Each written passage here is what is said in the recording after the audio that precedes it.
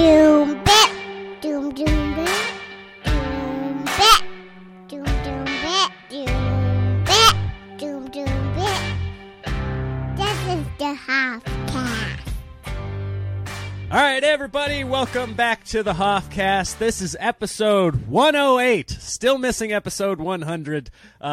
We'll get to that eventually. For those of you still waiting, we'll hit it. We'll hit it one of these days, and you guys will all be like, "Oh, that's why it was delayed. It was worth the wait." But this one, no need to wait. I'm very excited about this. On the Hofcast today is the extremely talented Matt Balaker, who is a great comedian, producer, author. And he's been someone I've known in the Los Angeles community for, 15 years now, Matt? At least 15, yeah. And welcome to the Hofcast, man. Thanks for doing this. Thanks for. I had a goal. I wanted to be number 108, and this is a dream come true. So save the 100 for someone. Maybe Rob Delaney can do that or something. I want 108, Nick. You know what's funny? I hadn't thought about Rob Delaney in a while, except for when I see him on my television randomly. But he was one of those guys that I feel like probably did your show. Oh, several times. And I think I brought him up now because one of my first memories with hanging out with you or performing with you was at the West Side Theater in Santa Monica. Okay. And I think that might have been the first time I met Rob because he kind of worked in some big high-rise in downtown LA, and I worked in finance at the time too, and we sort of bonded over that. And then he did my show, and now I'm doing your show. So, it all comes full triangle. We're doing full triangle. Yeah, you used to run a show. So for those of you listening that aren't familiar with the LA comedy scene, Matt used to run a show in the upstairs of this bar on Sunset, right? Yeah. It was about a half mile from the Comedy Store. Half mile from the Comedy Store. I remember making that walk from the Comedy Store down to what was it called? It was the Red Roof? Red Rock. Red Rock. Yeah. Yes. And it was Ball Games Laugh Lounge because I was a branding expert. I wanted to take some credit for having people like Nick Hoff and Tom Segura and Christina P. on the show. Yeah, Matty Ball Game. I remember seeing those images on Facebook. I'm in my 40s now, so I think I'm slightly too old to go by Matty, but you can call me that. But that was my stage name. But that was it, right? Yeah. That was the branding, Matty Ball Game. And what was the idea behind that? Well, it was the one nickname that stuck that I kind of liked that wasn't as disparaging as what Mean Kids said. And also, when I first was, sending out avails, YouTube wasn't really popular, and I wanted a name that I was copying. Who was it? Some famous comedian. I wanted a more androgynous name because I figured if it was Maddie, the improv might think I was a girl, and I'd have a better chance of getting booked. And I did get booked sometimes, but I don't know if that was it. But Jamie Foxx, that's what he did. So I was taking a page out of Jamie Foxx's book. Everyone knows, had it been Jim Fox, he wouldn't have gone There's anywhere. No way. So that was pretty pathetic, but it was what I did, Nick. Keenan Ivory Wayans was extremely disappointed when Jamie Foxx showed up at that audition. He's not that hot. Did you ever use a stage name, or is Nick Hoff a stage name? No, Nick Hoff is just a shortening of Nicholas Hoff. Okay. But there are times when I go back and wonder had I used Nicholas, where the career would have gone. How the trajectory would have changed, yes.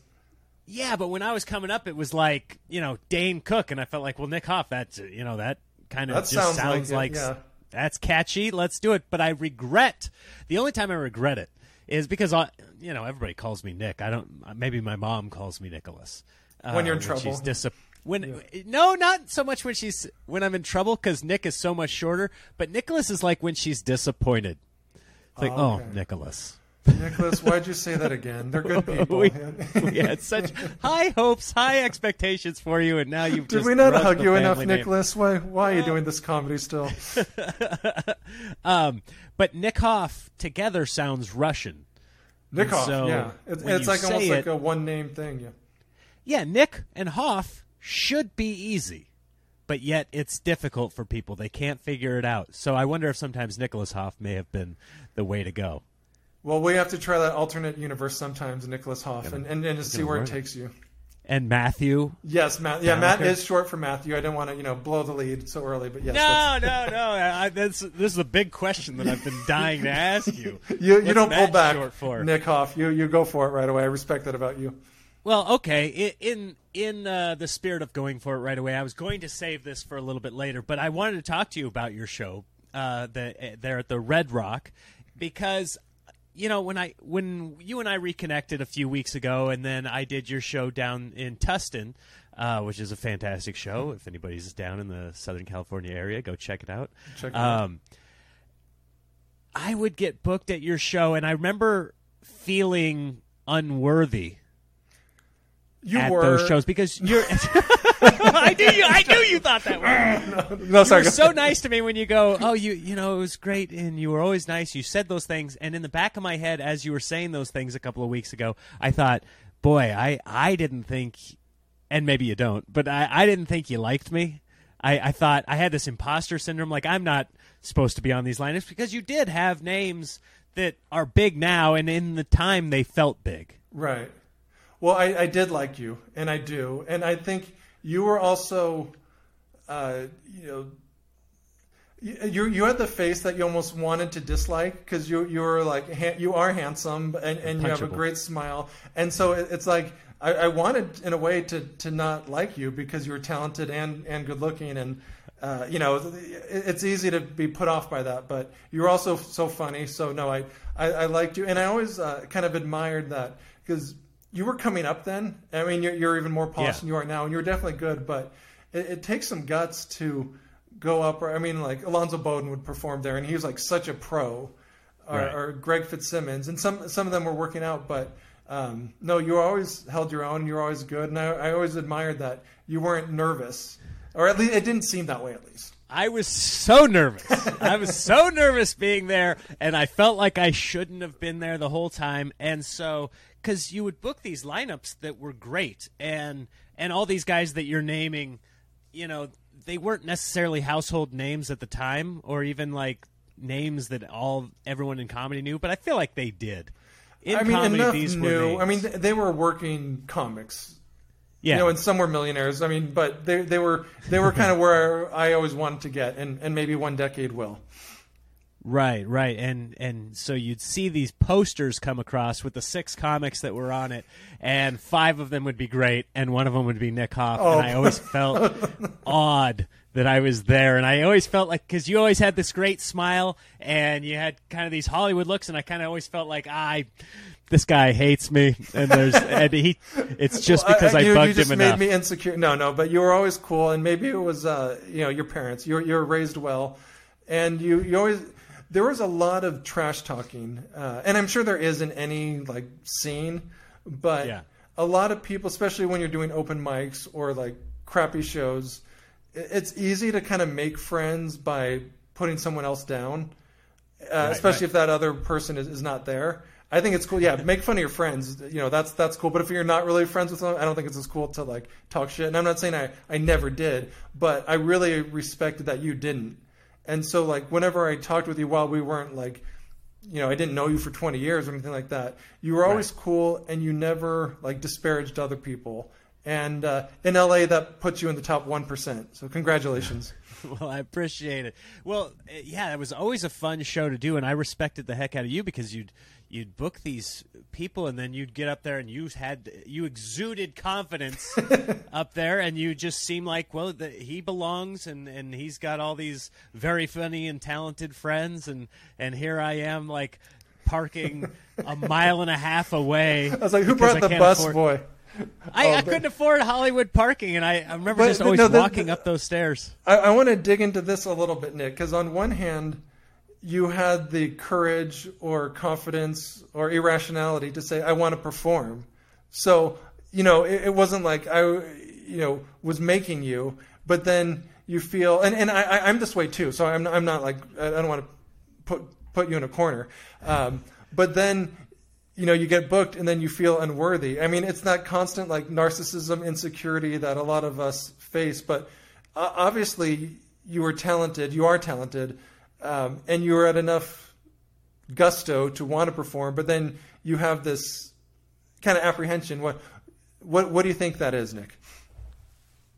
Well, I mean, this is my podcast. I think I should be asking the Exactly. question. Well, so what do you I'm think? flipping That's a the great script. question. It's a great question. I think, I mean, you mentioned it, and we discussed it in Greg Giraldo, a comedian story.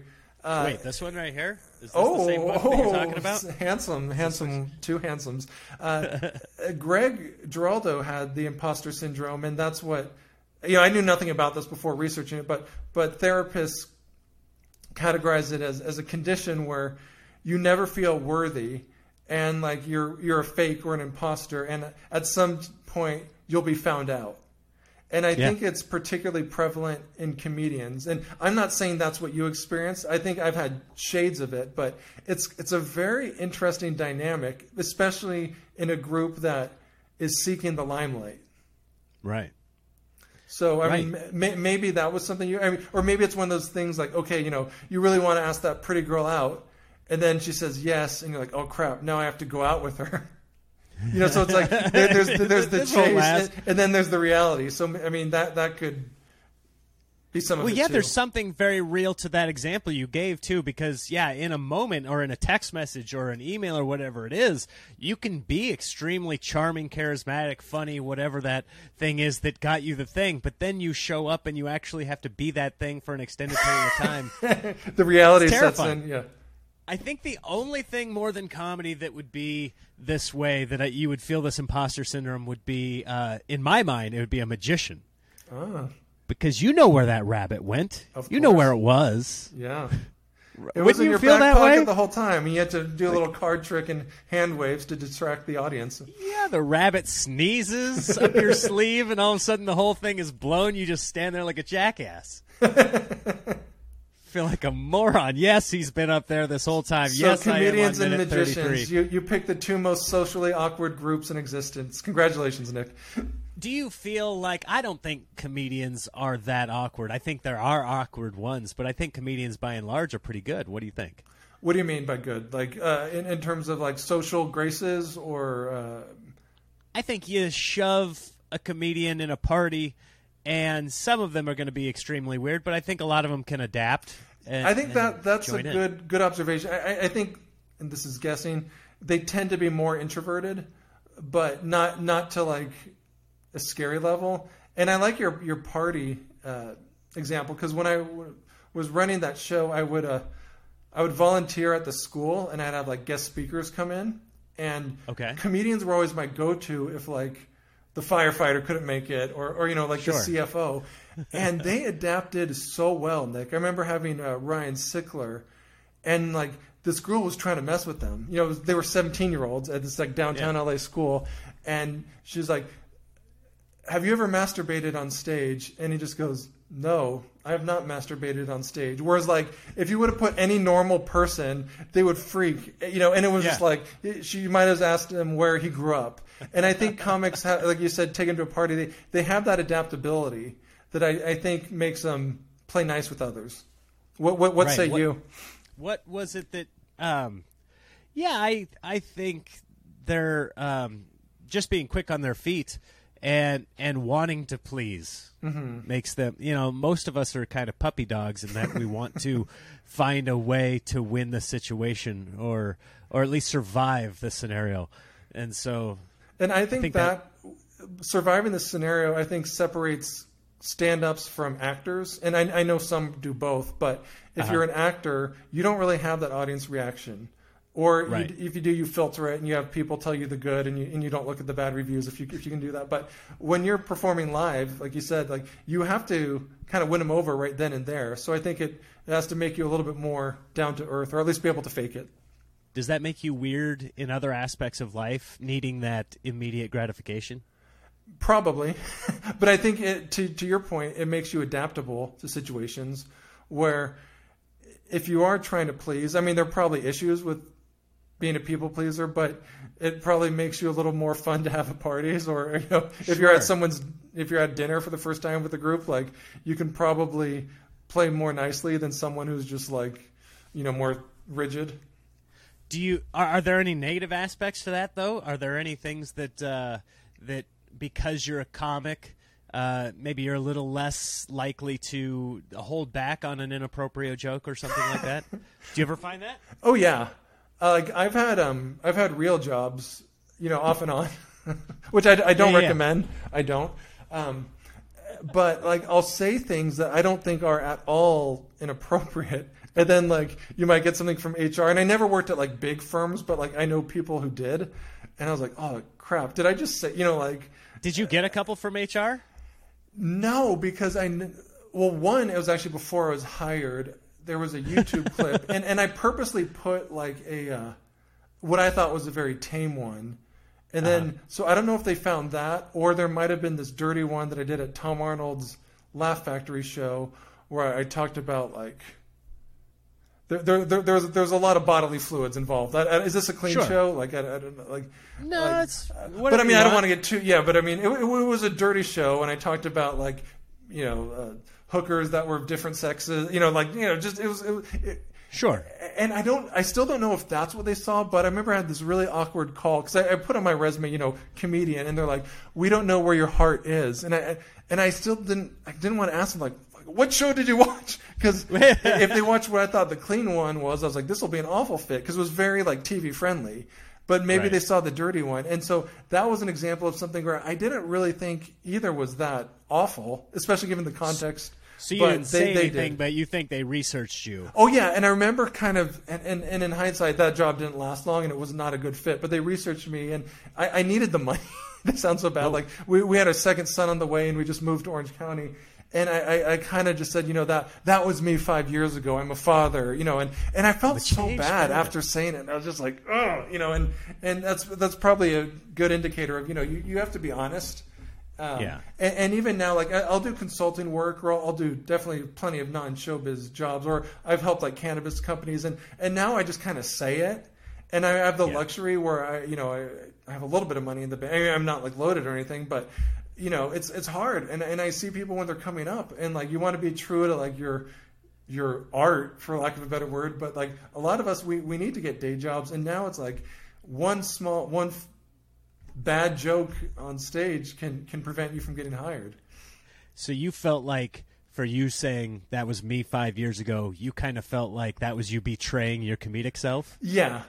I thought it was selling out, and it was also saying kind of what I had to say, but also I didn't really know because I was scared. I mean, you're a good dad, and you have more kids than me, but one kid was tough. And I knew my wife, like, she's always been supportive of my comedy, but I think now she realizes, like, this is just who I am.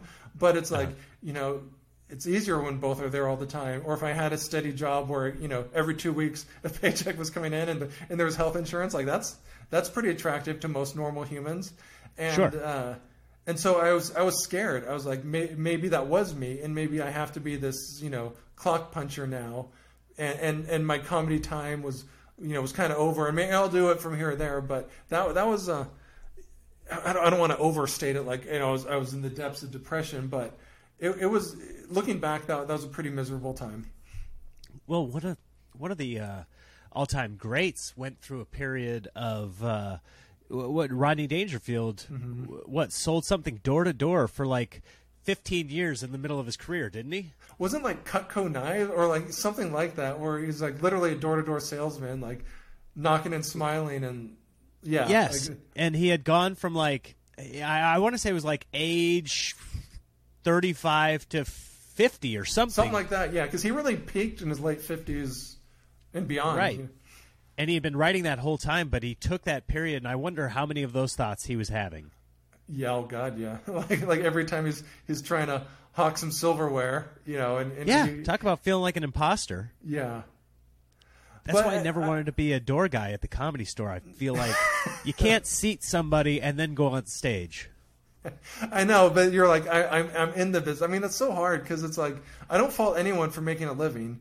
I mean, I think there are a lot of kids who come to LA whose parents are bankrolling it, and it's like, you got to pay the bills, and it's like, what do you do? I mean, I think when you're on stage, that should speak for itself. And like, if you're selling insurance on your off time, or you're selling scripts, I don't really care. But I think there comes a time where, in order to get good, where you can command like Nick Hoff money on stage, you got to just do it all the time. but it's hard to do it all the time if you're trying to put food on the table in other ways. Well, that's kind of that happy ignorance that you were talking about, like knowing that I was beneath your show and still asking to do it. There was, a little bit of like, what do they call it, willful blindness or something like that, where you say, I'm just going to go in because, for the first several years of comedy, it's a losing money prospect. This is very much a hobby, an expensive hobby, kind of. Yeah, it's like a vocation. Where you probably doesn't send you to heaven as fast, but who knows? Way less. Yeah. And your show was on Sunset. That bar was not the most expensive place, but it also wasn't inexpensive. I remember buying beers up there, going, "Oof, I just bought 2 beers. I'm in trouble. Can I afford the DUI I'm going to get later today?" You have to have those thought processes. Never got the DUI. Oh, good. Me neither. Did you ever? No? No, I lived walking distance to that place. So beautiful. If I drove, I definitely would have. But no, I walked. I stumbled home. Did you have to walk up the hill or down the hill? Up there, down back. So it kind of worked. That's nice. Yeah. Nice. When you had energy, you went up. I had a friend who lived down that hill, and I would park in his neighborhood to walk up to go to like the Comedy Store and stuff, rather than pay for parking. And so I think I've walked up that hill many a time. You get some quad muscles. So I was thinking about like some of the people we had there, yourself included. But like now, if you turn on Netflix or HBO, it's like inevitably I'll see some of and there's some I just get, like for instance, Tom Segura, he had a really high hit rate on his new jokes. Like they wouldn't all work, but it seemed like 80% or 70%. Like he would just write something and they'd be like pretty good. Then he'd come back a month later and they'd be like ready for TV. Really. But then there are some people, and I'm not saying they're not talented. It's just like I don't know why certain people are big and others aren't, based on like working with them 15 years ago. I mean, I know a lot's happened, but what do you think are some of the ingredients to commercial success for stand-ups? Because I really want to copy that. Well, if I had it figured out, then we might not be having this conversation right now. You'd be having it with somebody else about why the heck is Nick Hoff on my television right now? Why does he have so many specials out? I remember him on my shows. He was garbage. No. I mean, you're and enough with the false modesty. You're a working comic who's fantastic, and you have billions of dollars ahead of you. But that aside, I mean, what do you think? Is it hustle? Is it I don't think there's there's probably not a replacement for hustle. Yeah. I don't think any of the people that you see on a regular basis on TV had a poor work ethic. I could be wrong. I could be misplacing somebody. There may be somebody with a horseshoe. But I'm trying to think of the people from either the generation right ahead of me or even my generation that made it that weren't working hard all the time at it. Yeah, I remember doing Elijah Schlesinger's show. It was right near mine, and then she became a regular, and I thought I worked hard, because I would go and hand out flyers and like get embarrassed when people wouldn't, I'd get out there and I'd do it like once a week or twice. She would do it every day, or then like she'd do a show and then immediately ask for another one, and I remember thinking like, God, like you just did it. And then now I'm thinking like, but it was like she would do it in a nice way.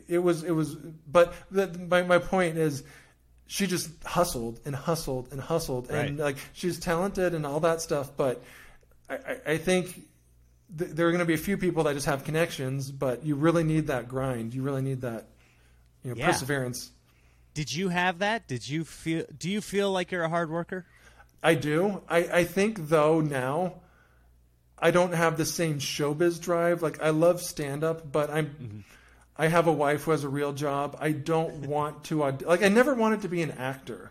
Like I would be happy. Like I love doing Friends skits and stuff like that, or maybe being on Saturday Night Live or something like that, where it's like more of a funny actor. But that was never my goal. So I would love to be able to say, all right, I'm performing at Omaha, and sell it out. That's sort of my goal, or being able to fill a few hundred seats without killing myself. But I've also worked in investment funds. I've coached, like I've written books. I think I'm a little too fragmented. Like I've never Okay. had that one singular focus where it's that or nothing else. And it's like now, I mean, as much as I enjoy stand up, if it's that or having kids who end up at Chippendales stripping or something like that, I'll take a few less gigs. I have more disparate priorities. Right. And how, I've heard that described as the different kinds of flashlights. Like if you adjust the end of it, some people have the type of focus where it's like real, like laser straight, and you don't see anything except for the one thing that flashlight is pointed at. And so the rest of the things are dark. You don't get distracted by things. You're just focused on that. And then a lot of us, which I think is me, and it sounds kind of like it might be you, like have one of those wide throw ones where there's a bunch of things around. And you know what they say is we may not be as focused, but we're survivors, because that's how you survive in a world where there could be a bear coming. Like that was like something that evolved from years and years of constant threats from all around. Well, you have to Maybe adapt on the fly. Like if a jaguar is running at you to your right, you got to book left pretty quickly. And you might not ever make it to the rock that you were heading toward, but at least you were able to evade the saber-toothed tiger that was coming from out of nowhere. I don't like saber-tooths. Yeah, that's why you got to do what you can to avoid those prehistoric animals coming after you. Well, back in the day, Yeah, exactly. Evolution takes years, my friend. It does. And on that, I like that analogy. Like, I think if you are laser focused, your odds are better. But in showbiz, it maybe goes from like 1 in a million to 1 in 900,000 or something. It's like it improves your odds, but it's certainly no like guarantee. But it kind of, you and I seem like we had a similar trajectory, like in terms of family and kids. Like, how old were you when you had your first child? 32. About exactly the same as me. So not young, but not old. Yeah, kind of like the normal age. Like I would have waited, but my wife's got that biological clock thing. But yeah, how did comedy change when your first popped out? Well, material changed significantly. I went from just talking about mundane, everyday type things to very specific stories about what was happening, which like I enjoyed. Front to back versus back to front. Right. You got it. But like that, there are people that have a singular focus that, like Jerry Seinfeld, and then he ended up getting married, I think, in his late 40s or 50s. Yeah, because she turned till 18, and then he waited. He waited till she was a senior in high school, and he could then find after one. prom, he put a ring on it. Was she the super young one? No, he dated a super young one. She was still young. Oh, but you're not right. 18. Yeah, and she was real young, like He under dated 20, like yeah. a high school student. And then they broke up, and he dated a girl who looked a lot like her, but was Right. maybe a bit older, for a few months, and then they got married. The first one is pissed. Yeah, the first was like, what? I don't get any residuals. Or, I where's turned my 18 alimony? and that's over? I know. Yeah, can you Give me a imagine? brownstone at least, Jerry. She has to look at her life. Like, maybe she still has a great life. She probably does. If she was in the if she was on Seinfeld's radar That's true, as a yeah. 17-year-old, she's probably doing okay. But I wonder if she ever thinks about missing out on that syndicated money. Oh, I'm sure a few times a week. Yeah. Right? Like, maybe had I kissed him one more time. Or, Yeah, if I would have told him, don't do that gig in Cleveland, he'd love me more. Who knows? But yeah, he didn't. I think of him as one of those hyper-focus driven guys that, probably has that flashlight that's just focused on one thing straight ahead, and he's able to tune the rest of the things out. And then, but you got married. How old were you when you got married? I was 30. 30. So were when I you got- married when you did Red Rocks? I did. Where I was, that's how I wooed her. Like I have some dank bar shows, sweetie. Check out this show. Invite your med school friends over. They'll be really impressed with me. Would you like a drink ticket, sweetheart? Exactly. I'll give you 2. But yeah, like it was funny. Like a lot of when I started comedy, I was very single, and I think it helped keep me single. Then I met a girl who I actually liked, and then we get engaged, and then married, and kind of through that time. In Gotcha. fact, that she was the reason I moved from LA. She got a job in Palo Alto. And it was funny because she got a job to be like an ear surgeon, and I had just become a paid regular at the Hollywood Improv where I'd get like $12 a spot. And I was really thinking like, should I leave this? I got some stability here in Los I know, Angeles. sweetheart. My hand's stamped down there on Melrose. Exactly. Who was what's his name? That passed you over there? What was his? Bud Was it Friedman. that guy? Well, yeah. he Oh, was one Bud of, passed you? I guess, and no, and then Wow. it was no. I remember having lunch with Bud, which was like awesome. That's just, amazing. Just I've weeks never even before met I him. left, and that was me emailing him asking to have lunch with him. Yeah. And then God, who was it? Rita, I think it was Rita. Okay. And I don't remember like a formal like your pass. It was just I started getting regular gigs, and I would get paid for it. So Yeah. it wasn't like the Comedy Store where they put your name on, or there's Right. I don't remember like fanfare, but. No, but it's like all of a sudden you can submit a veil. I could just submit a veil, and they would get back to me. I could always submit, and then it was the Maddie part. They're like, "Oh, maybe you're a girl. Come on, we'll book you." Yeah, I remember I still saved I still have it somewhere in my keepsakes, like my first rejection letter from the Hollywood Improv. They actually wrote you back. Well, that's nice. Yeah, it was Jamie at that point. Jamie, Jamie. he's still. I want to say around. Masada, but he's the Laugh Factory Nope, guy. no, he's the I Laugh was Factory. like, It's no, I don't Jamie. think Dang it, I can't remember not his last Kaler. name. But Did he ever work there? No. Okay, But I'm out of Jamie. Sorry, Kennedy. It was Kennedy. It was Okay, Jamie yeah, Kennedy. Jamie Kennedy. He was out Scream Money. It was after. Yeah. And no, it was Jamie, I can't remember his last name. Anyway, yeah, I submitted. It was like early days. I'd probably been doing stand up year and a half, and I had a little DVD that I mailed to the 3 clubs that I knew of, and they were the one that got back to me, and he had notes. He's like, this joke works. This joke needs more of this. Wow. This one, and he's like, shows promise. I can tell you're new. Submit again in 6 months, and in a way, to me, that was like I was happy that it wasn't that easy. Right. It means more if it was. It was something to chase after. Had they said, "Great job, submit avails," I might have been like, "I got this," and just rested. Yeah. It I know wouldn't it shows like, and at the time you're like, God, I've been doing this for 14 months. Like, it's like, I put in my dues, man. How long do they expect me to go without those $12 paychecks? I swear to God. Yeah, I remember getting that rejection letter that felt good. It was one of I'm those. impressed they had so much thought to it. Like, I was just used to not hearing back, or if I'm lucky, just get a no. But I either You get feel yes like- or nothing. Like, Yeah, give me something. Yeah. I always think that with people. Just say yes or no. I can take no. right. No is easy. No, I mean, can no's probably the navigate. second best answer a lot of times, or the Yes, second best yes. result. Yeah, but just the abyss. I've sent so many emails into the ether that never land. So has it changed? Because now, I mean, I guess people could submit links instead, but I don't have I don't do the same stuff I did 15, 20 years ago to get booked places. Like, from your knowledge, what's different now than I feel back like then? if you sent a physical tape, they would like mark you on some list. Like, Yeah. this dude's a They're psychopath. like, let's book him into a hospital or some safe place where you can get the. There's still one service he club needs, that yeah. does it. There's one booker that does it, and she requires you send a DVD still. That's so smart, though. That's going to eliminate 99% of submissions. Yeah, so many people are like, you know what, I'm not even going to. But you're probably also missing out on some of the better ones. They're like, I don't need this headache. Yeah. Like, I'm already working enough. But yeah, it is like this very basic level of, can you jump this one meaningless hoop to get in the door? If so, then we'll take a look. Yeah, she probably doesn't get that many, so maybe it is brilliant. Because you send links. I don't know.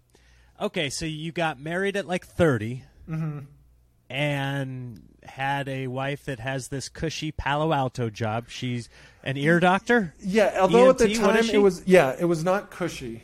She was an ENT, and then she got a residency, which is like to further specialize in ear surgery. And it's sort of like being a postdoc. It's Okay. like a nice status, but I think she made under minimum wage or close to it. Like when you account for the hours. Right, So right. she was. I want to say this was 2012-ish, 10-ish. I could be wrong, but I think it was probably about 45,000-50,000 a year, which is not For amazing. Palo Alto is for not- like rent and you know, I mean, and like, Right. like I had a day job that I lost shortly after we moved there. This is a common theme for me. So you know, it's definitely stable, but money is tight, especially at the beginning because you have Sure. debt, and then like we had kids. So I mean, I don't want to say like I never thought like we wouldn't eat, but I did think, can we afford rent? Plenty of times. Right. Right. Isn't that an interesting line of Yeah. will we eat? Some people definitely I think, mean, will we eat? I had friends who are just like lifers when it comes to stand-up. Like they'll do nothing else, and they have no problem like eating out of trash cans. And you know, more power to them. Eating out I of never trash? had. It's like, you know, maybe I was too much of a fat cat. You know, like so I was never that like committed. I've never done trash, but for the first 5 years, I was definitely just on a healthy diet of bean and bacon soup, like the cheapest thing that I could get at Ralph's. That's what I was eating every day. It didn't bother me. I mean, you get your calories, and it's like if you just learn how to make it, you know, you have some life skills too. So, Who yeah, was I mean, it? It was Patrice O'Neill. I heard somebody say, he said, all you need is a little ledge.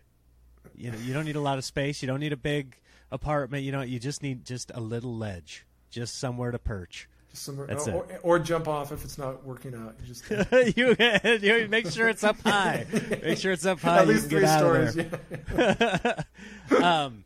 Yeah, okay. So 30, and then you move, and that was about the time where I felt like early on that I was hearing that you were writing a book. Now, maybe I've got my timelines all screwed up, but when did you start? Yeah, we writing? moved back to Southern California, or 2014. So yeah, that's kind of when the idea came. Yeah, God, that was a long time ago. And I got another job this was the one where they like scoured me a little bit online. Okay. And I needed a project, and I didn't know how much stand-up I'd do. And so this book became my project. And I thought I'd be done in like a year and a half, 2 years tops. I think it was 5 years. I'll knock this out. Yeah, Give me Microsoft Word, open that thing. Get some coffee, I'll go to Starbucks, we're good.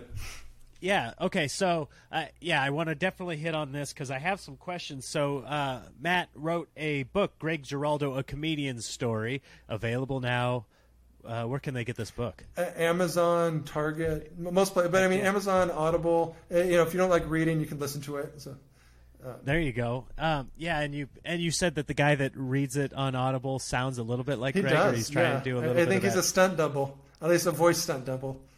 So probably most people listening, I would imagine, aren't aware of who Greg Giraldo is. Super talented comedian who was widely considered like one of the smartest comics. At least in my mind, that's the way I saw him. Mm-hmm. Kind of a comics comic too. A comics comic, just highly intelligent. He felt like he was better than us, not only in comedy, but like on an intelligence level. He just felt like his mind was at such a higher place than most people. Like he could go on Jeopardy and win, and it would not be a surprise. He'd be like, "Oh, I'd expect that." Yeah, like Norm Macdonald. Although Norm Macdonald was unassuming, he liked to play the dumb guy, but Greg played the smart guy. Yeah, and I think he could play the smart guy in a way that he wasn't talking down to the audience. Probably not. Which is hard, because I mean, when you're as brilliant as you and I are, Nick, sometimes it's easy to get caught up in our own intelligence. If a peasant looks me in the eye, it's tough to dumb it down to the commoners out there. What was it? And he tragically passed away. 2010? Yeah, 2010.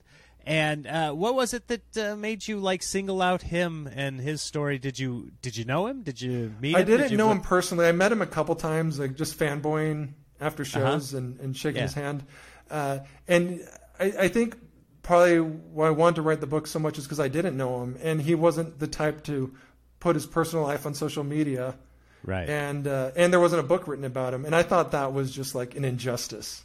Sure. It was like, it would be like if Kurt Cobain had no books, and he has several, but I was like, what is wrong with this world when Greg freaking Giraldo doesn't have a book? And by God, I'm the one who's going to do it. Yeah. Okay. All right. So going in, did you because I'm interested in the process. I'm interested in the subject matter as well, but I'm also interested in the process of you've never written a book before. Never. I was editor-in-chief of my high school paper, so I you got that on the top of the resume. But so outside of being a part of this world of stand-up comedy, you kind of had nothing to go on. Did you have an into the family? Was there something that you had to get permission for? Did you have to? I had needed permission. I had no experience. I mean, I'd written for like shows and I been hired here or there to like write stuff, but never like biographies and books. I did not know the family. So I had none of the criteria you needed, but I did know a lot of comics and I had been doing stand up for long enough where like people could vouch for me as like knowing me. And so I think it was, sure. I knew Jesse Joyce a little bit.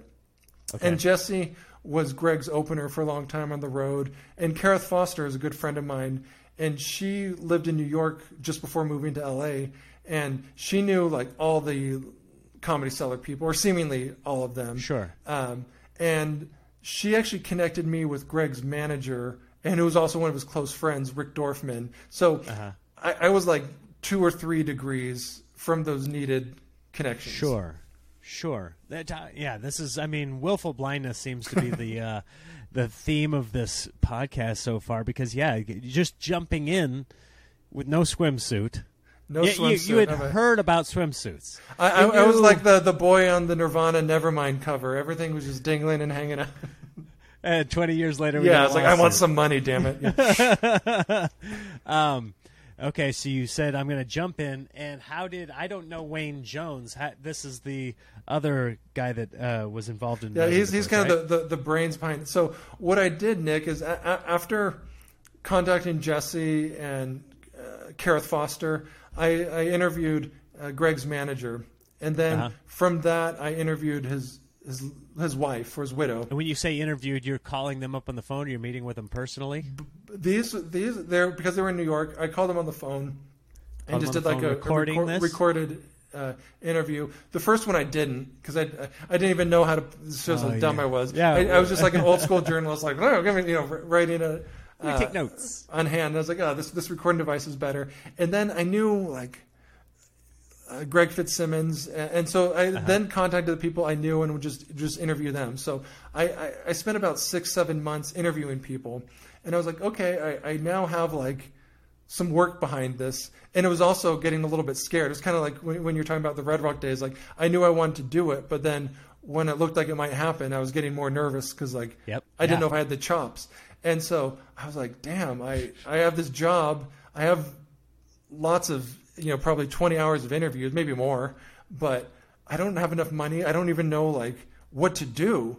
And so I did what anyone does. I started a Kickstarter campaign where I said like, I put excerpts from interviews I did, and I put some photos so they could tell like I'd done work. And I said like, I need like $2,500. That'll help, get me a manuscript. It'll help get a legal review, and I'm looking for a co-author. So if anyone has experience, let me know. The money might go to help pay for co-author. Right. So that helps because Jeff Ross retweeted it, and this was before I even had a Twitter account, or actually one I would check. And apparently Jim Gaffigan got wind of it and started saying around. So it was like not even a week. I got the money, which to them is like nothing. But to me, $2,500 might have been like $750,000. And then I was like, if near the end of the campaign, and this guy Wayne Jones submitted like a pretty generous donation, and I sent him an email just being like, dude, thank you. Like it was more than I needed. It was like we'd reached the benchmark, and I was like, kind of, why are you doing this? He's like, I just really want it to happen. And then I did some research on him, and he was an academic librarian and an author. So like a little bit after that, I was like, might you be interested in co-authoring this? And he totally was. And without him, I don't know if it would have been made because, you kind of need someone, or I should say I need someone to periodically just, kick me in the ass. And when I took people's money, that was also one of those things. It's like, it wasn't millions, but it's that accountability. If I would have taken your money and not delivered, I just feel like I'd feel terrible. And maybe that's what didn't I want should that. do at the beginning of every project that I think, am I going to finish this? I should take some money. And do it publicly, because I remember getting people like, a few years in who like gave like $20. They'd be like, "Pull the dildo out of your ass and finish this project." I was like, I can do both. Don't tell me how to live my life. I like what this a great dildo. But I was Yes, like, it kind of worked, because I mean they were that was literally what they would say. Like I'd get emails like. Well, it pull the had been dildo 5 out of your years. ass and It had been finish. 5 years at this point, right? Or And like then there's 4 some, years it's like, plus? yeah, it'd probably been 3 years, but like you're chasing interviews. Like I remember Jamie Masada, my first contact was Owner of the Laugh Factory. owner of the Laugh Factory, and did a great interview. Like I'm so glad I waited, but it took a year, because it's one of those. All right, we'll do it in 2 weeks. Oh, something came up. We'll do it 3 months. It's before you know it, Yeah. it's a year, and that happened. Or like there'd be some like Jim Gaffigan who has like a big touring schedule. I can't. He's not just going to drop everything to interview with my dumb ass. So it's like when you're chasing celebrities, you're kind of at their mercy. Is your wife supportive at this time?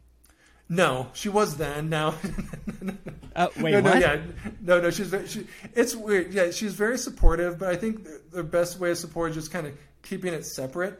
Okay. Like she. I mean, I guess she's supportive in that I have a house and food. So I mean. But she wasn't saying like, "What are you doing? Why are you writing this book?" No, I think she was frustrated at times, especially when actually like our son was born, and like I'm so torn, and as you know, when you have new kids, you're just freaking tired, and like you're fight over dumb stuff. But she was never like, "Why are you doing this?" At least out loud. So I found a good one. I got to count my blessings that. She was never like, why? I mean, she has joked about my gay obsession with Greg Giraldo, but that's pretty mild. So like it's bi, sweetie. It's not gay. Honey, you're still in the picture. Yeah, he's dead. Yeah, exactly.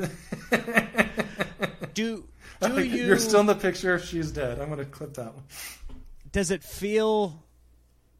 Are you sad about Greg's life? When you look at it? Yeah, I mean, that was another thing. Like, I loved doing it, and I liked feeling closer to, like, his legacy. But there was a lot of sadness. And I don't mean the book is sad. I think it's not, and definitely worth purchasing. But it's like he's someone I admired so much. And in many ways, especially when I started out, it'd be like, that's who I aspire to be. And it'd be like Michael Jordan, like, I'd be happy to be Ron Harper. Or something. Like I never thought I would attain his level. And then you think like how it ended, and like all the mind chatter he had, and some of it. Which was an accidental overdose. Is that correct? That was It was an Spoiler accident. alert. Like, and he had he dies, people. But he was pretty candid about his drug use and alcohol abuse. And I think it was really alcohol was his big vice. But then once you go off the deep end, if someone's throwing you, Percocet or whatever, just add it to the mix. And that made me sad, just understanding how gripping his addiction was. Because I see some people, and you probably do too, you just think it's part of their persona. Or like, they can, have a Coke binge, but then they're fine. Right. But the more I learned, it's like, no, it's kind of like with some, it's just, they're always like succumbing to that. Do you think it's just his way of coping? Were drugs and alcohol just his only method of coping with possibly being in his head all the time? Yeah, I mean that's my kind of pop psychologist. I'm no doctor or anything, but I think it's a mental disorder. And I don't know exactly what it is, but it's some sort of mental health. It could have been depression. Again, like, yeah, that's not my world. But the way to treat it was through alcohol. So he would abuse alcohol because of these mental issues. It wasn't the other way around. It wasn't like he would drink too much and that caused mental issues. And it can make it worse. Like if you're hungover and you're missing like your kid's parent-teacher conference, that's going to have some mental strife. If your wife's yelling at you, it's going to have some mental reverberations. But the root cause was mental health. And it's one of those things that just kind of continues to snowball because you're drinking because you're depressed about this thing, and then this thing becomes worse because you're drinking. Exactly. it's like fat people eating because they're disappointed in their body. I have that where I like feel like, well, this didn't work, so now I'm going to do this, and I'm like, I know this is making it worse. Yeah, oh yeah. I know this will not improve things. And then some you feel like, and this is particularly sad, is like, I feel so unworthy of love and affection. Like this is what happens, I think, with a lot of people who commit suicide, and don't commit suicide, anyone. But it's like they feel they're doing the world a service by being gone. You know, and that's like the saddest thing I can think of. It's like, I'm not laughing at what you said. I'm laughing at the throwaway line of "Don't kill yourself." Just like if someone's on that ledge, they're like, "No, Matt Balaker, author of Greg Giraldo Comedian Wait, Story." did he play that back? Because he kind of mumbled. What did he say? It was, "Don't kill." I can be a little monotonic in my voice. Yeah, do or don't kill yourself. Okay, yeah, I'm sorry. I was laughing at. Well, now they might, and if they do, it's Nick Hoff's fault. It's not mine. No, don't do it. Don't do it. It's one of those things. Is like it's all mental, and we see it more and more. I don't know why we get scared of calling something a mental deficiency. Like, it doesn't have to be. I mean, mental illness means the same thing as mental deficiency, but maybe the one's more palatable than the other. But it's like all of us have something that makes us stupid, right? And so to deny that, or to not like say, hey, maybe I need help with this, it seems ridiculous, because we get help with everything else. Everything else. What? Oh, are you feeling lethargic because your blood sugar's low? Right. Eat something. That have helps. a Snickers. Yeah, or if you break your arm, they're not just like, oh, like let it heal on its own. Yes, my arm was weak. I wasn't supposed to lift all this way up anyway. Yeah. I'll just sit here with my weak, stupid arm. Yeah. No, go to the doctor. Like, get help. Like, it shouldn't be this stigmatized thing. Like, and I'm glad you brought that up, because I think in some ways, and this is where I might get in trouble, is like, I think 10, 20 years ago, people didn't talk about mental health problems. Right. Now, I think we might talk about it too much. Sure. But then act too little. It's like bringing up like the broken arm, or if I'm diabetic and I'm like, well, I'm never going to go take insulin, then I'm being stupid. You know, it's like that's being negligent. That you're putting like your family in harm's way and stuff. But like if you have mental health problems and you never do anything, yes, you should admit it, and we should all be open and supportive of those who admit it. But then the next step is doing something about it. Right. Yeah, get out there and like act, because nobody else is going to act for you. Well, exactly. Not. It's easier said than done, but it's sort of like if you have high blood pressure and you have to run a few miles, no one's going to run for you. You have to actually like do the work. Yeah. Yeah, you can't. You got to send that booking email. You got to. Yeah. Even though you're scared, you don't know what's going to be on the other side. You might regret it the entire time as you're walking up that hill. You might fall. You might get laughed at. Stupid. Yeah, it seems like one of those things. Like, and people looking back, I have a syndrome where I always feel like I could have helped had I known. Yeah, and so rarely would that be the case. But I feel like so many people, if they knew, they might figure out a different way forward to try and be your friend, or to be that support system that you need, or talk you into going to see that psychologist or whatever it is, and even in these stupid instances like this, like I only ever met Greg one time, and it was in 2010 when I was auditioning for Last Comic Standing. And I read that chapter of the book. I just got this book last week, so I haven't had time to read it all. But thank you for reading the chapter that involves what I read. I really enjoyed, and it made me wish. It made me want to watch clips of him more, because now 90% of people that see his clips see his roasts, which are great. He definitely excelled in that. But his stand-up, I love that you put little excerpts of his stand-up in there, because you could read it and you could feel his voice saying it. And it was interesting. And when I met him in 2010, and he was very kind to me, and everything you said about there from people's experience, saying he let people down gently, and that's exactly what he did with me. I think he was the second one to talk. Andy Kindler made a jab at one of my jokes, Okay. which I didn't like, and then he said something to the extent of, it was funny. You're going to be very successful. We can all tell that you've got it, but maybe not for this show right now. And so I wasn't mad at him. I was mad at Andy Kindler. Yeah. What did Natasha Leggero say? Do you remember that? She was nice too. The other two had already said something, Okay. and so she was like, "Hi, Nick," because we knew each other a little bit, and she's like, "Hey, that was good. That was good. I feel like you've got better stuff," or something like that. And it was a weird experience for me because I was on the road at that time with some other comics, and we had shows on each side of that day. So I literally flew from Tennessee to Los Angeles, landed early in the morning, took a little nap, then went and did my audition. And I remember being... I must have been ignorant about the whole process because I remember them coming around asking me to... First of all, we're signing all these things like you can use my likeness, you can use... you're signing what felt like my life away, and at the time I didn't have a manager, I didn't have anything. Right. So I'm just signing these papers that I don't know what really they say, and then they come along, can we videotape an interview? And I was like, no, I don't really want to do that. It's a TV show, Hoff. Yeah. What are you doing? Get on TV. If you're interested in that interview, because I saw. I don't like cameras, but I'll be perfect for your televised show. It was so stupid. And looking back on it, I remember watching Philippe Esperanza doing the interview and hamming it up, and I remember judging him being a ham doing that interview. I was like, what a loser doing that interview, and then he ends up winning the whole thing. It's like, oh yeah, play the game. This is a TV show. It's a show. They are casting this thing. I remember watching somebody come out of the audition room with a down look on their face, and the producer with the headset makes them wait a second, then they're like, wait, go back in.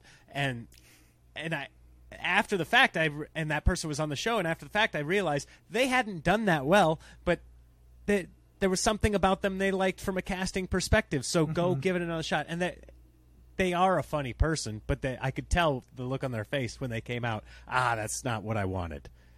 Greg was very kind, but then when he passed away, which I guess was 6 months later or something like that, I remember thinking, I wish. Maybe I should have talked to him. Right, if my jokes were a little stronger, he'd still be Maybe with us. had I brought the A game and flown in the day before, he wouldn't have gone through this. He would a little have felt more like well he had rested. to- It would have a different story. It's happened a couple times in my life and it's stupid, but I think that kind of person, because maybe it's because I have the opposite mentality. Maybe because something like that is so far out of my mindset and to spiral in the Chris Farley way where you're just, doing way too many drugs. It's baffling to me that somebody would still do that given all the cautionary tales that we have. Yeah. It's so far out of me. Do you feel like in writing this book that you gained some more understanding as to what he was going through and why he felt like he was either invincible, or did he know that this was going to happen? Yeah, it's like one of those sense? instances where the more you learn about something, the more you realize you need to learn a lot more. How you're just kind of scratching the surface. And I think some of the main takeaways are, no one can help you but you when it comes to a lot of addiction. I mean, I shouldn't say that. You have to want help. Sure. And I think and Jesse Joyce said this well, because he was sober, and he's like, I just kind of went along with the 12 steps. I figured people, it worked for them, and I'm not going to question everything. Where Greg was so analytical, and he'd be kind of like what you were saying. He's like, I know the odds are against me. Most people who have addiction issues aren't sober. Oh. Most of them relapse. Many of them die.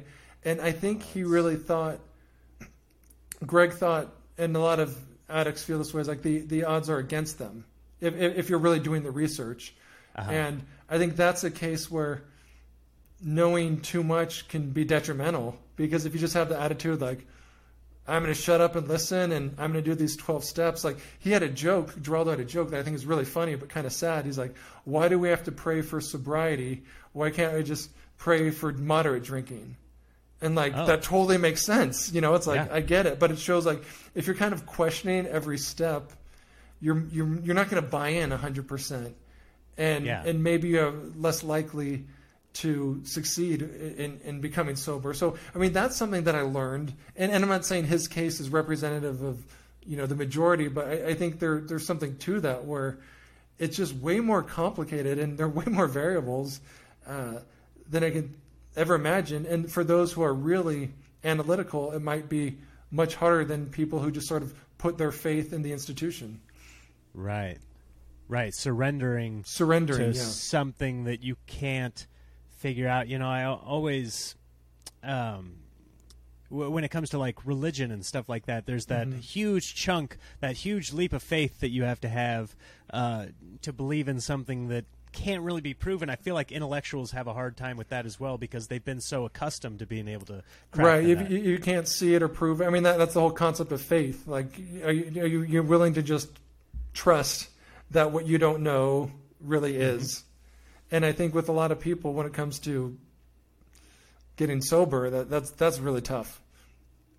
Yeah, you feel like you can outsmart it or something like that. In writing this book, going in, you held him in such high esteem. He was one of your heroes. He was, I would assume, on your Rushmore of comedy. Oh yeah, like I mean, if I had to rank him, he'd probably. I mean, it's hard to say, but like, he was the one I would get most excited to see if he was doing. And part of that was he wasn't putting out new hours all the time. But I was never one to like formally rank comics, but. When people ask who's your favorite, he would always come up. Right. Chris Rock would too, but he'd always be up there. In writing this, did you find that you have more respect for him? Less? Did it shatter your image a little bit? That's a very good question. I think I have more respect for him as a person, and I think I had more respect for the struggle of. Because I just didn't give as much credence to his alcohol abuse as it really should have. I just thought it was like something that would sneak up here or there. Okay. But I also, and I know he wouldn't want this, but I there's a lot more like sorrow I had. Like it was more of a tragic figure than I would have guessed. I mean, obviously he passed away, but I mean, on one hand, I look at him, and I still do today, as like he did accomplish so much. But he viewed himself as like accomplishing so little and kind of marred by that, and that's sad, and that's something I didn't really appreciate. But in terms of how he treated others, like what you said was like a through line. There was no one who was just like, oh, he was a dick to me. And there were people who didn't love him for whatever reasons, but like he seemed to treat people really well. And I think that's like the biggest mark of whether like of being a good human. Like, how do you treat others, especially others that can't help you? And I think regularly he treated others very well. He seemed like the kind of personality where you could see him being a dick. Yeah. Right. And he was so quick. Like he's one, like if you're doing like dozens or, kind of like back and forth at a like he could annihilate you. And I think he would, but I don't think that was what he wanted to do. Right. Yeah, that's interesting. As comedians, a lot of times we, the laughter is there, and it gives us a high, and it feels good. As somebody who's a generally very happy person and pretty level-headed, I do, and people listening might say this. I hate you, Guts. Like once a month, I will feel down. Yeah, there's usually one day a month where I I feel it. And I'm a little bit nippy, and I just feel like that, everything's a little darker, and maybe my career isn't where I want it to be, but I feel like probably that's everybody. Yeah. But once a month that happens, and I attribute that a lot of times to this enormous high that we feel from being on stage, getting that immediate feedback. What I did, what I wanted to have happen worked. These people said they enjoyed it. They liked me. They liked my comedy means they like me, right? Right. Yeah, they're indistinguishable. It's approval. Laughter is approval, Dad. You're a good boy, Nicholas. And but then the show's over, everybody leaves, they go back to their lives, and slowly, but a lot quicker than you want it to, that laughter, that feeling disappears, and now you're alone in a hotel room. And chasing the dragon. You're questioning, was I funny? Was I funny? You're listening back to that tape, that I thought that got a bigger laugh in the room. Maybe I'm not funny. and you work nights, so you stay up late. Most comedians, Are you still a night owl, or have you transitioned? Oh, yeah. Less so, but yeah. My default is night owldom. Later, and there's a darkness that creeps in, not just from the lack of sunshine, but just your brain starts asking you these questions. And I gotta imagine that if you're smarter than most people, then you have a lot more questions. Right, and I think you hit the nail on the head. Like, he would do the road so much, and then you have this high, and he'd say, you feel like $1 million after a show, and he can't go party, or he shouldn't. So what do? You watch a movie? I mean, it's kind of hard to have like a medium, kind of like healthy cool down process, especially when you're on your own. Yeah. After the comedy club's closed, there's no healthy options. No. Usually, I just talk about it in terms of food, but it's everything. You're not going to go for wheatgrass. Yeah, let's go bang out let's go do some 5-mile run and and a smoothie. No, it's not going to happen. Let's have a series of planks, then we'll just, sit in warrior pose. Did anything you write in the book then resonate in your own life where you were like, I got to get my shit together, or something that, what was the biggest thing you learned from writing the book? That, your kids are more important than your stand-up. Okay. That was probably something I took away. Because of the way he felt, or because of the way you felt as you were ignoring them while writing? Yeah, both. Because I did ignore them a lot during the writing process. But one thing that was really heartening was, even when he, was kind of struggling with booze and pills and all that, he seemed to it was never in question that he loved his kids and that they knew it, and that he would do fun things with them, and even though he wasn't perfect, none of us are, but that resonated. Was they're only young for so long, and I'm not saying never leave them to go do a show, but make it a priority to have, so they know who you are. That was something. Right. And then another thing that stuck out was we all feel, and it sounds messed up, but I kind of felt a relief that Greg Giraldo was where I wanted to be, and he thought he was a failure. Right. So we're all thinking we're failures. So in a sense, it gave me a little bit of breath, as just I could kind of exhale a little bit and be like, all right, I'm not gonna, if I don't get that bigger gig I'm hoping for, if this booker doesn't pass me, if I am passed, I'll still feel like a failure to some other thing I'm trying for. There's never going to be okay, we're good. So you have to find satisfaction in other things, and a lot of happiness is fleeting, but recognize it when it's there, because it won't last. But if you don't recognize it, then what's the point? And if you recognize the happiness, is the point of that so that you remember the happiness, or what? I think it's just to experience the moment. Remember, it was American Beauty. Kevin Spacey is a great role model for so many of us in every aspect of his life. But I remember at the end of the movie, it said stop trying to hold on to everything. And I think that's kind of something that resonated. Is Greg Giraldo died at 44. He would have had a great career ahead of him, but at some point he'd still be dead, and there's still a legacy. Whether you're dead at 44 or 94, our time here is brief, but sure. During that time, there's a lot of beauty, there's a lot of good moments, there's a lot of wonderful things that happen, and no matter what, they're going to end. But I think just kind of understanding the ephemeral nature. I didn't mean to get all kooky on you, but I think I like it. It's sort of relieving in a way, like what you're saying. And I'm not perfect at all about it, but when you're talking about doing shows, I know now, even however good a show is, I'm not going to feel that great about it tomorrow. But it's still okay to remember, oh, that was fun last Friday when you and I performed.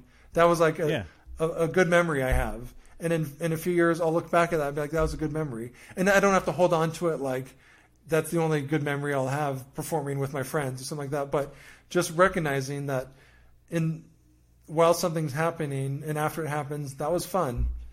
And just kind of, it's almost like putting a little memo, like put an F next to it, or like a smiley face, like that was a positive time. And there's going to be, like you said, once a month you're down. I'm sure more than once a month I get really down, and it's also important to know that those down times don't last forever. Like when you're low like that, it's no matter what you do, it's going to change. Sure. So everything's temporary. Is this the type of thing that you try to pass on to your kids? Like, have you? It's more wiping front to back. That's the more tangible. Stand up. Well, I've got that covered. Okay, if they want to be fans of mine. Like the other day, I told one of my sons, I was like, you get more when you stand up if you wipe. And he's like, I know that, Dad. And so then I felt pretty good as being a... Hold on. We were just wrapping things up, and now you got weird. What did you just say? You teach your kid to stand up and wipe? Yeah, you get more. You get Everything you've said for this entire hour and 12 minutes is now null and void. Oh, Nothing. Shit. You blew it. Try it. Do an experiment. Standing up. Oh, come on, Start man. sitting down, finish standing up. That's my motto. Try it. Oh, I have yelled at my children for standing up and wiping. Well, it's everywhere. I used to okay, well, we can edit this part out. So, I'm gonna cut this from the thing. It's your podcast. We'll leave it in and let the audience at home weigh in. Let them. This can be the controversial bit. Stand or sit. Yeah, this is everything else we said about suicide. I think when it comes to like kids is I just want them to have memories of me. So like if I'm hit by a car tomorrow, and I want those memories to be generally favorable. Like I know there's stuff I've done that isn't good or regret, but like whether it's coaching or just the mundane stuff like giving them cereal or scrambling eggs and sitting with them at breakfast. Yeah. I think as long as it's consistent, if I croak tomorrow. You want them to be sad when you're done. I want them to be sad. Basically, I mean, I know I won't them to be too sad. Finally, the son of a bitch is gone. They'll have some memories of me. That's really what I want. That's important. It's your legacy. How about you? I mean, what do you think it means to be? If my kid's not writing a book about my life. If my kid's not writing a book about my life within the first 10 days, I'm gone. Then I failed as a father. Yeah, a legacy. You want them to remember somebody very early on. My kid, my son, when I really started hitting the road a ton. Well, I didn't notice it before kids because I was just out there. Mm-hmm. I can call my wife and talk to her. That's not a big deal. But when my kid was really little, and I remember I was getting on an airplane and I was talking to somebody who used to be a friend, and they said, "How old's your son?" And I said, "Oh, he's 8 months," or whatever I said, or a year and a half, or whatever he was at that time. And they go, "Oh, so if you die in a plane crash, your kid will never know who you were." And I was like, "You sack of crap." And the next day I got life insurance. And I just thought about that. Like, I want them to remember me. Like, my youngest is 4, and I think maybe she's starting to make memories that will last. Because kind of my earliest memories were around 4. Yeah.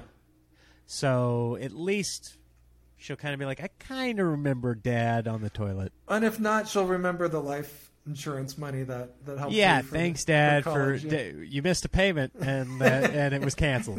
Thanks, appreciate it. No, I appreciate it, Matt. Thanks for taking time to come on the Hoffcast with me. Go on Amazon if you want to learn more about Greg Giraldo or just a comic's life and kind of take some. I'm looking forward to reading more of it and like kind of going through it because a lot of us, I think, feel these feelings that Greg was going through, and there's something that can be learned from him, and I think it'll be interesting and give you some laughs along the way. And just the short amount I read, I already laughed a couple times. So thanks for writing that book, and thanks for coming on here. My pleasure. Thank you, Nick. The one thing that I try to ask all my guests before I let you go is if there's one person, because I feel like so many times, somebody dies and then we tell the world what we thought of them. And so I want to give you an opportunity to give a shout-out to somebody still living that you think deserves a little more time in the limelight, or somebody or something that you want to like kind of help promote. Right now that I'm maybe doesn't get going the to help accolades. promote my mom because Okay. she did a lot of stuff that never got attention. You know, like cooking, cleaning, making sure we went to school, just dealing with 3 boys and our grossness, and not giving her the time to like listen and kind of have her feelings. Kind of always putting others ahead of herself. And so, Mom, I love you. Thank you for doing that. Mrs. Balaker on Facebook. Can she be reached on Facebook? No, thankfully she can't be, and I think that's what I love most about her. She's not on any social media. All right, I can just send put it it to out. her. Yeah. Put it out. Give it to Matt. Say, good job, Yeah. Mom. Your Good job, your Angie. boy's Yeah. doing great, and he finished a book, and he's being a great father. All this. So, I like that one. Moms deserve a shout out. So nice job, Angie. Well done. And Matt, once again, thanks for coming on the podcast. My pleasure. Everybody can, Great seeing you. yeah, thanks, man.